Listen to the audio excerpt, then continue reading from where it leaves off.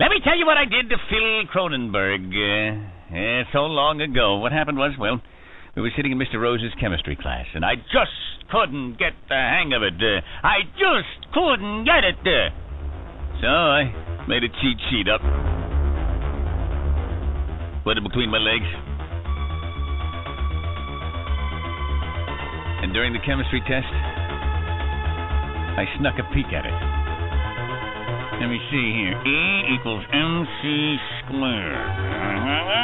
That's when Phil jumped up and said, Mr. Rose, Nino's cheating! And he came over and yanked me out of the chair and grabbed that cheat sheet and said, by God, come on!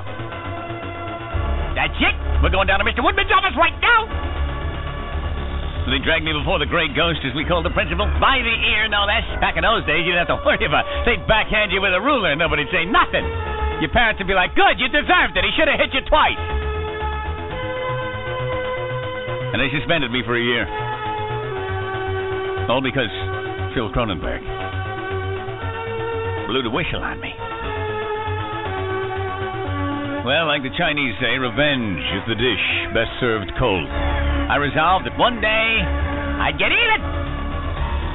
And I waited, so that there could be no suspecting me. I waited till he long forgot that incident. I waited till we grew up, till we got out of high school, till we got out of college, till we were productive married people with families. Then! All those years I'd been going to the library. Anytime a new magazine came out, I yanked out that card where you could subscribe to the magazine. And I followed Kronenberg in the Alumni Digest, so I could see where he lived. And then on that given date, 10 years after graduation, I ordered subscriptions to 372 magazines. The post office was kvetching about it. Hey, Kronenberg, what do you got time to read all these? I never heard of some of these magazines. What is this? Uganda Today, anyway. You read that? And it got so they couldn't put all the stuff in his mail. But they had these big sacks of mail. He's getting a wrench in his back trying to drag all that mail in there. And just when he's trying to figure out how to cancel all those subscriptions and people are writing him angry letters, you subscribe to this magazine. We have here a copy of you. That's what they called the electric company and turned off the juice. I waited till Friday night, about 4:50. I'd stake out his place and I saw cars showing up, so obviously he's having a party. About 4:50, called a power party. Yeah, it's Phil Kronenberg, huh? Yeah, we're going on vacation for a couple of months. Go ahead and turn off our power. No, don't turn off the box. At the pole. Yeah. Have a guy come out there and undo it, all right? The neighbor kid, I'm afraid they're siphoning off our juice. Yeah, have them shut it down. So I giggle as the truck shows up. Party's going full speed ahead. Woof. Lights go out. Record player. He's on the horn to the power company. Hey, it's Phil Kronenberg. I'm sorry. Our offices are Monday through Friday, 9 to 5 p.m. Please call back. He's like, people, hey, what kind of party you throwing, Kronenberg? I'm Schmitz from the pits here. It's 98 degrees. Where's the air conditioner? I'm leaving. Phil's wife is like, Phil, I just talked to the emergency number of the power company. They say you turned off the power. Is this your idea of a joke? I knew you never liked the people that I work with, Phil. I knew you never liked them. Phil's like, no, I didn't turn them off. I didn't turn them off. Phil, I don't know what you haven't been the same lately. Then, of course, I turned off the water. And I was hoping that he went to Benny's Burrito Barn and laid a hideous intestinal sculpture. Now I gotta wait till Monday to come back to flush that bad boy down there. Huh? God, it was sweet. I was forever turning off his phone. Hey, yeah, phone company? Right, Kronenberg, yeah. Out on Ludlow Lane. Yeah, I'm going out of town on business here. Would you disconnect my service, please? No, you can give the number to somebody else. Right, I won't be using the number. I know you're getting short on numbers, right? Fax machines, all that cellular phone stuff. Yeah, give my number to somebody else. So even when he got his phone turned back on again, he had to call everybody he ever met and say, yeah, my new number. I don't know, somehow my phone got turned off. And every time, they turn it back on, I'd wait a week and call him back. Hey, it's Kronenberg. You always get a different operator. Turn off my phone. One day I had a load of gravel delivered. Yeah, I called his construction company. Yeah, I need some gravel. How much? 3 tons. Well, we're redoing the driveway. Just dump it on the lawn. The guys are coming out. Yeah, a bunch of migrant workers. They're going to spread it out. 3 tons of gravel. Poof, on his lawn. He comes home from work. His wife is like, Bill, what's with the gravel? I didn't know what's with the gravel. The truck came back to put the gravel. What do I know from the gravel? I'd call gay escort services and give them the neighbor's address.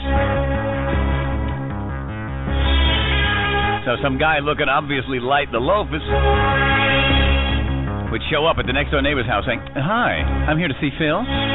Phil Kronenberg?" Then they'd be like, "No, he don't live here. He's next door." And they'd watch as the dip would go next door and say, "Hey, honey, guess who just came here looking for Phil?" "Yeah. Some turd burglar was here just looking for Phil Kronenberg. I think he switch hitting on his wife." So got the neighbors gossiping about him. Then I'd start having his car towed. You can call any towing service. Yeah. Yeah, the 1967 Biscayne at the corner of 4th and Elmont? Yeah, it's not running. Tow it down to your place, would you? I'll see you in a couple of days. We'll square away. Yeah, I don't know what's wrong with it. Take it down there and I'll meet you. So these guys would show up. Let me see. 4th and... there's the Biscayne. They'd tow his car down here. Take them weeks to find that thing. When he finally did find it, they were charging him $25 a day storage fee. He'd get it back. I'd have it towed again. He'd be afraid to leave his car. If we didn't park in the garage at night, he'd be terrified. I mean, it was funny to see if it worked. He'd have the club on there. Danger, radiation. Do not move this car. Signed Phil Kronenberg. They tow it anyway. You think those guys drive the trucks? Read that? They just tow it anyway. He had a Hawaiian vacation. His whole life he wanted to go to Hawaii. I call up the airline. Yeah. Hello, is this Air Florida? Yeah. This is Phil Kronenberg. Cancel my ticket. Can you send me a refund on that? Right, I know the flight is booked, but we just had a change of plan. Right, okay, yeah. You credit my American Express, okay. Sure enough, he and his wife, they show up at the airport. They're hating life. They fought traffic all the way. And now... I'm sorry, Mr. Kronenberg, we don't have any reservations for you. Apparently you called up and canceled your tickets. His wife was like, "That's it, Phil, that's it." Finally, I mean, he paid through the teeth, and he still... Finally, after a 6-hour delay at the airport, they get to Hawaii. That's when I sent a telegram to his work. I said, yeah. Sent a telegram to his boss. "Dear boss, I'm quitting. Decided to make a life for myself in Hawaii. Screw you. Hated you. By the way, I nailed your wife last Christmas party." So, the boss, of course, terminated his position.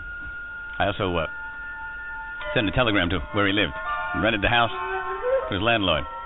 "Dear sir, Phil Kronenberg, decided to make a life for myself and family in Hawaii. Please rent the place to somebody else and sell all my furniture. Thank you. Oh, by the way, keep the security deposit." He comes back from Hawaii. There's a strange man in boxer shorts that answers his own front door.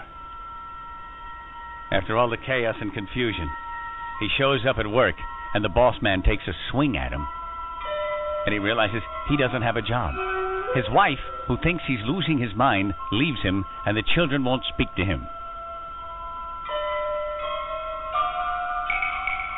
He goes directly to the Verrazano Narrows Bridge.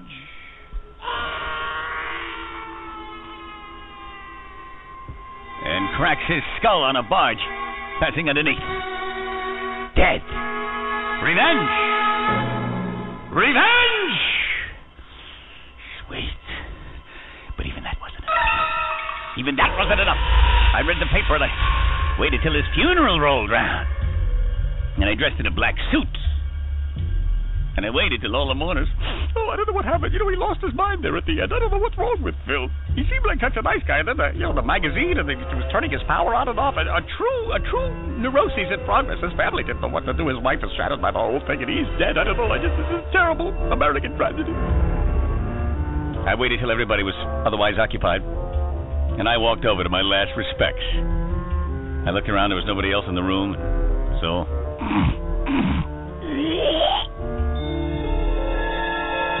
And then I made a beeline for the door.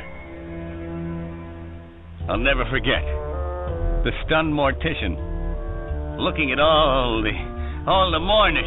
He said, "Hey, who hocked a lunger on the stiff?" Oh, no!